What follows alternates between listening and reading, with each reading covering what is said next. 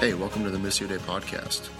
Check us out on the web at missiodeichicago.com. Here, just hanging on by the very thin thread, whereas tragedy may have hit you, or suffering, or it may have been the highlight of your life this past week, or it may have been just a hell of a week.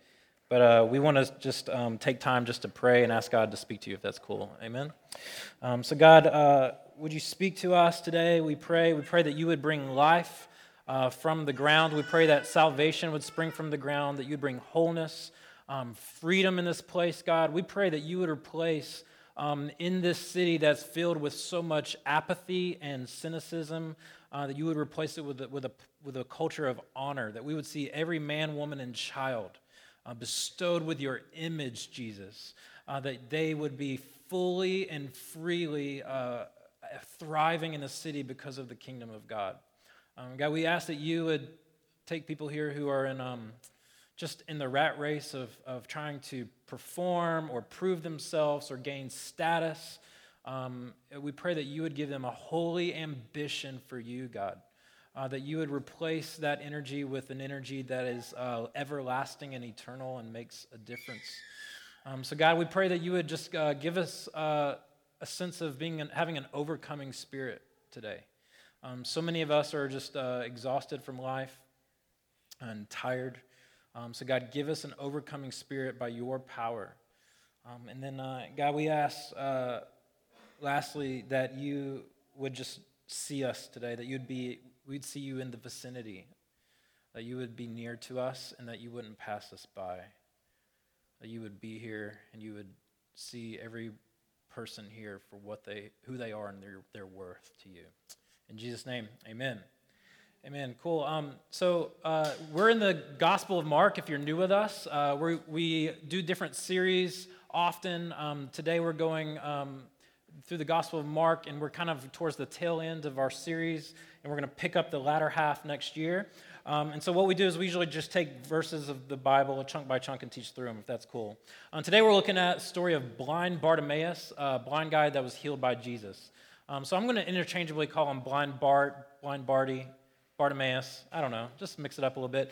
But what we're going to do is we're going to have a message, we're going to sing, and then we're going to exit out, have the baptism celebration, and sing a couple of songs outside for all of Ravenswood, Lincoln Square to hear. Amen. I just want to say that if you are here and God somehow stirs you to get in the water, we have extra towels, and I bet you somebody here will give you a shirt. So we will take care of you. So if God so does so, you are welcome for spontaneous baptisms. We have some planned, but that's always fun. So let me get into this passage. Let's read it. I'm super excited about this passage. It's one of my favorite stories in the Gospel of Mark, and it should be on the screen. Mark chapter 10, verse 46, and it says, "And this is Jesus and his disciples, came to Jericho. And as he was leaving Jericho with his disciples and a great crowd, Bartimaeus, a blind beggar, the son of Timaeus, was sitting by the roadside. And when he had heard that it was Jesus of Nazareth, he began to cry out and say, 'Jesus, Son of David, have mercy on me.' And many rebuked him, telling him to be silent. But he cried out all the more, 'Son of David, have mercy on me.' And Jesus stopped and said, 'Call him.' And they called the blind man, saying to him, 'Take heart, get up, he is calling you.' And throwing off his cloak, he sprang up and came to Jesus. And Jesus said to him, 'What do you want me to do for you?'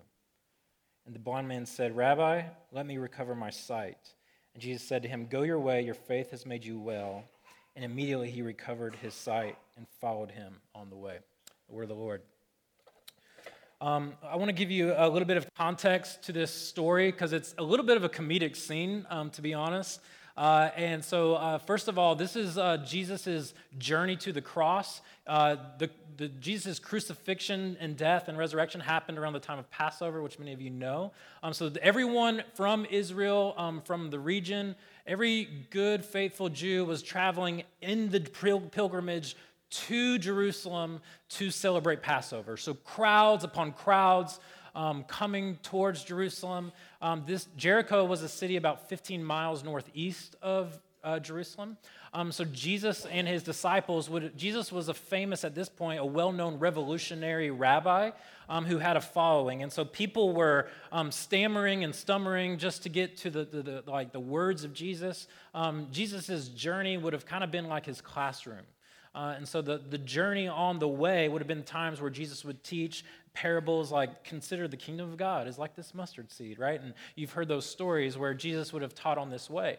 And so in this city of Jericho, we see this blind beggar. Now, Jericho also, I want to point out, is like one of the wealthiest Jewish cities, all right? So this place was like, it's Passover, it's the wealthiest city. If you were a blind beggar and you found the right spot on the right block at the right stoplight, right, you would make a killing, all right? And so this was like a beggar's dream.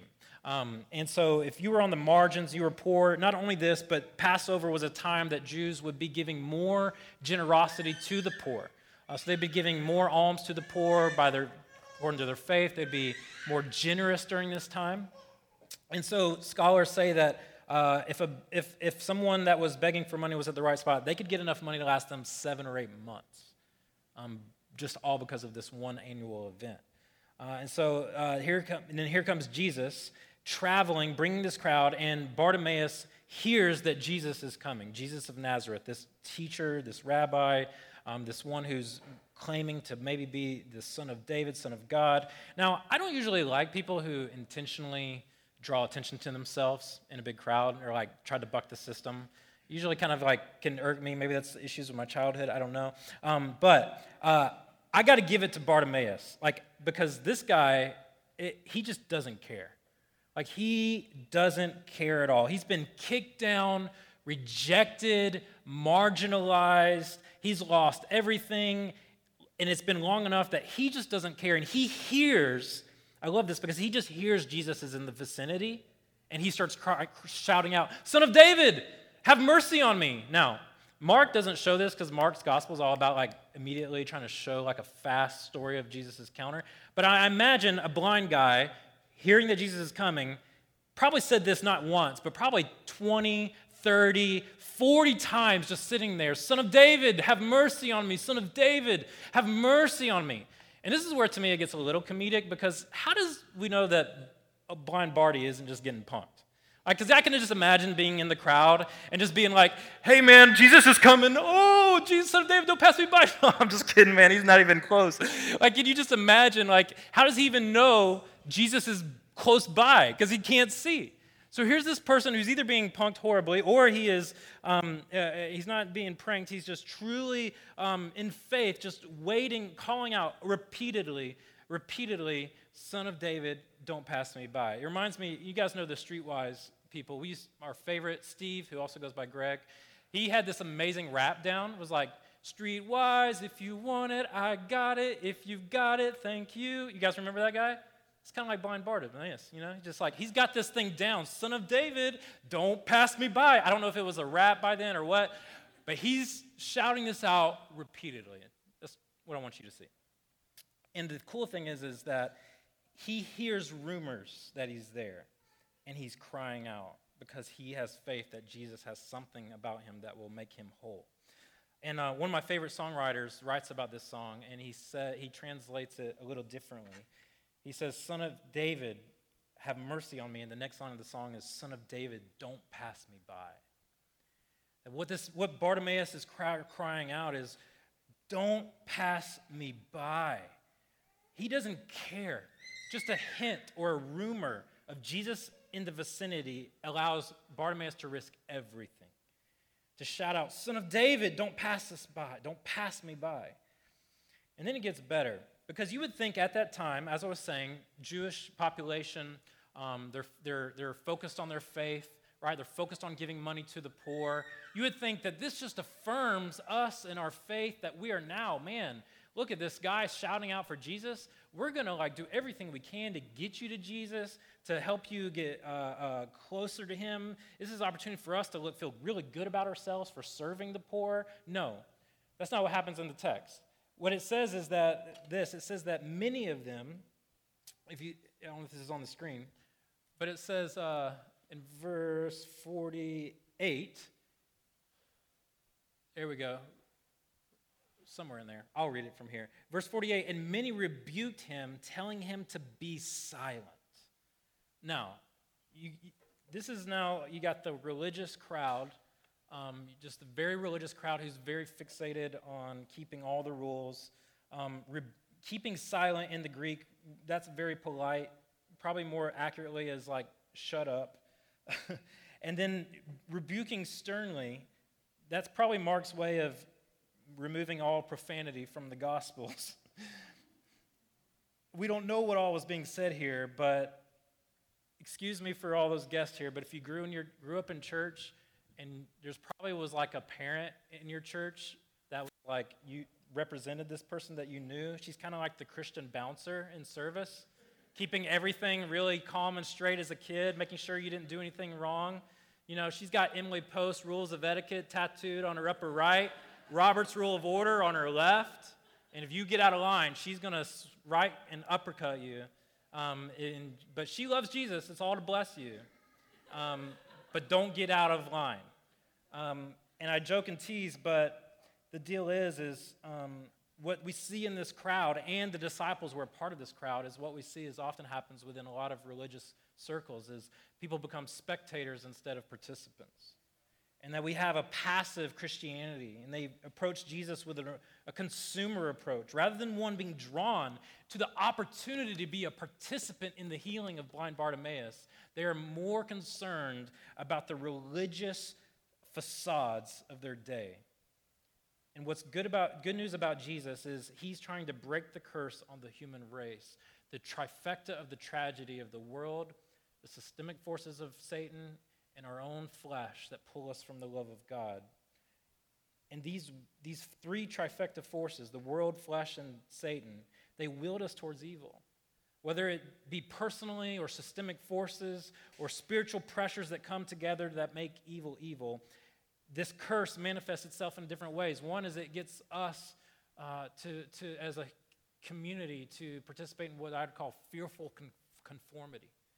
That we would conform to the group that we belong to in order to protect ourselves and protect our group. And this is completely what's happening here, a sense of a lie of self-preservation that causes us to be spectators rather than participants. Now, what does Bartimaeus do? Sneaks away in shame. He's so embarrassed. He can't take this anymore. He's like, I'm never going to, why should I even try? I've been blind for 12 years, all my life. No, that's not what Bartimaeus does. What does the passage say? It says that he began to cry out all the louder. He cried out all the more, Son of David, don't pass me by. Son of David, have mercy on me. So now Bartimaeus is like this picture of faith. Whereas we didn't read it, but the passage before this, what's interesting is Jesus is going to ask Bartimaeus, what do you want me to do for you? Jesus asked the disciples, James and John, the exact same question. What do you want me to do for you? And they said, Lord, we want to sit on your right hand and on your left in glory. They were consumed with power and status. They wanted attention and admiration and used religion to get attention and admiration. Whereas Bartimaeus shows us the picture of true faith. A faith that says, Jesus, don't pass me by. I'm at the end of my rope. I have nothing left. I realize that everything in this world that glitters and has shininess to it, that attracts me to it, is totally failing me and will not forgive me if I give my life to it. Your job if you succeed at your job, you'll either be so prideful that you'll never be confronted again and you'll eventually just end in a narcissistic downward spiral of terror in the end. Or you'll fail your job and you'll feel like a nobody. Your job cannot forgive you or save you. Relationships cannot forgive you or save you. But here Bartimaeus gets this picture of what is this God-man in the flesh who's come to say, I know exactly what you've been through. I know your sorrows, I know your pain, and yet I'm come here to triumph over all of it. And here Bartimaeus is he's this picture of true faith. Now, what's interesting, back to the religious crowd, the very people we try to exclude, God has divine plans for. The very people that we try to exclude, God has divine plans for. And the chances are that if you're on his list, you're someone that he wants to get on in the vicinity of. And he wants to show grace to you and see if you'll shout out to him, Son of David, don't pass me by. Maybe you can't see him, and maybe you've only heard rumors of him, but I guarantee you that if you get around the people that he's in the vicinity of, or someone who's been talking about him, and you will risk everything to shout out, Son of David, have mercy on me, I guarantee you he'll meet you where you are. And what's interesting is Jesus stops. That's what's interesting to me. He's on this 15-mile journey. He stops, and why does he stop? I think it's because of the title that Bartimaeus throws out. Son of David, have mercy on me. Now, this title was the same thing that he was trying to get his disciples to see the whole time, yet they missed it. And this title has roots to Jewish community, Davidic covenant, that David, the most popular king of Israel's time, God promised to David that I will one day send a true and better David who will rule and reign on this earth and bring healing and mercy. That's what the term Son of David means, that he will rule and reign on this earth and bring healing and mercy. And he stops because one day someone will fulfill the role of David and sit on the throne here and now. And Jesus stops because Bart calls him the thing the disciples missed the whole time. And he's trying to show the disciples something at the same time as he encounters him. And I believe this is just as much of a provocation as it is a proclamation. In other words, this is just as much of a taunt and a test as it is a testimony. That Bartimaeus is not just saying, you're the son of David. He's testing him. If you are the son of David, you'll have mercy on me. And I wonder how many of us, when's the last time you cried out to God in prayer, have mercy on me? When's the last time? Maybe for some of you, you recall visiting a family member in the hospital, and you get to the parking lot, and you're leaving the hospital after you've heard a horrible prognosis, and you're beating your hand against the steering wheel, crying, Son of David, don't pass me by. Don't pass my loved one by. Or for some of you, it's maybe a friend's marriage or a parent's marriage, or maybe your own marriage, where you just didn't understand how it got to this point, where the betrayal came from, or how the dysfunction happened, and you're just crying out to God, Son of David, don't pass me by. Or have you ever been at the place where you lost your job and you're sitting on the steps of the job you just lost, and you've done everything to show that this is the thing that's going to prove that I matter in this world, that I have a purpose, and you're so upset because you just disappointed the people that depend upon you, or you disappointed the parents who paid for you to get this job, and you don't know how to break the news to them, and you're crying out, Son of David, don't pass me by. I believe that hospitals are not like my favorite thing. Physical pain, I'm kind of like really just horrible about it, squishy. You give me emotional pain, I'm like, come on, bleed all over me with your emotional pain. This is where God's about to get good. I'll take it on. Physical pain, I'm like, yeah, I'm melting. Oh, it's like, I'm like just mush. You need my wife, on the other hand. She's the rock star of physical pain. That's who you need to go to. I remember when our daughter, Naomi, our firstborn, she had this fever that kept climbing, 102, 103, 104, 105. We take her to the doctor, and the doctor says, you have to get her to the emergency room quick. Her white blood cell count is through the roof. I don't know if this was wise of her, but she said it could be something serious, like leukemia. And we're like, oh. And we're freaking out. We're driving to the hospital. I'm in my physical pain, paralyzation. And we are going, and all I can cry out is, Son of David, don't pass my daughter by. Don't pass her by. See, everything in this world will fail us, but God is the only sure and stable thing in this universe. And he is wants you to cry out to him. In these midst of some of you right now aren't in a dependence crisis, but we all really are, because everything we touch is a facade. The reality is that's coming for us one way or the other. Now, in Jesus' time, that term son of David, a lot of people didn't have a problem calling Jesus the son of David. They believed Jesus was going to be this earthly Messiah who would take them out of their oppression and bring a political kingdom. What Jesus claimed about himself during that time that people had a hard time announcing was that Jesus was the Son of God.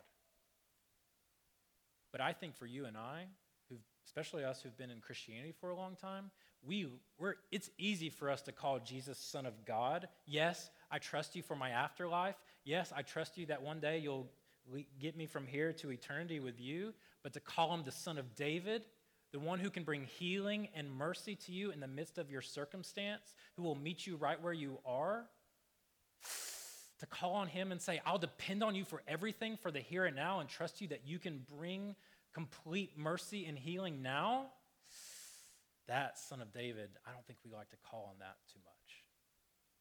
Because if you're anything like me, where I admire Bartimaeus is he's not like me because I'm too jaded and too bitter and too cynical.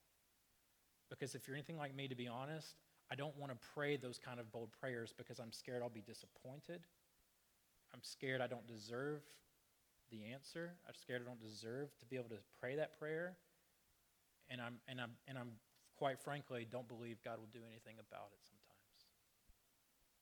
But Bartimaeus, he's not like us. He has faith. He has faith that God is still there. But for us, we get blinded and cynical. And so my question is do you know him as the Son of David, who wants to walk right by you and see if your eyes will open to the kingdom of God and drop his presence right down in your midst? Do you know him as the Son of David, who wants to come and touch your pain and heal your pain and make you whole?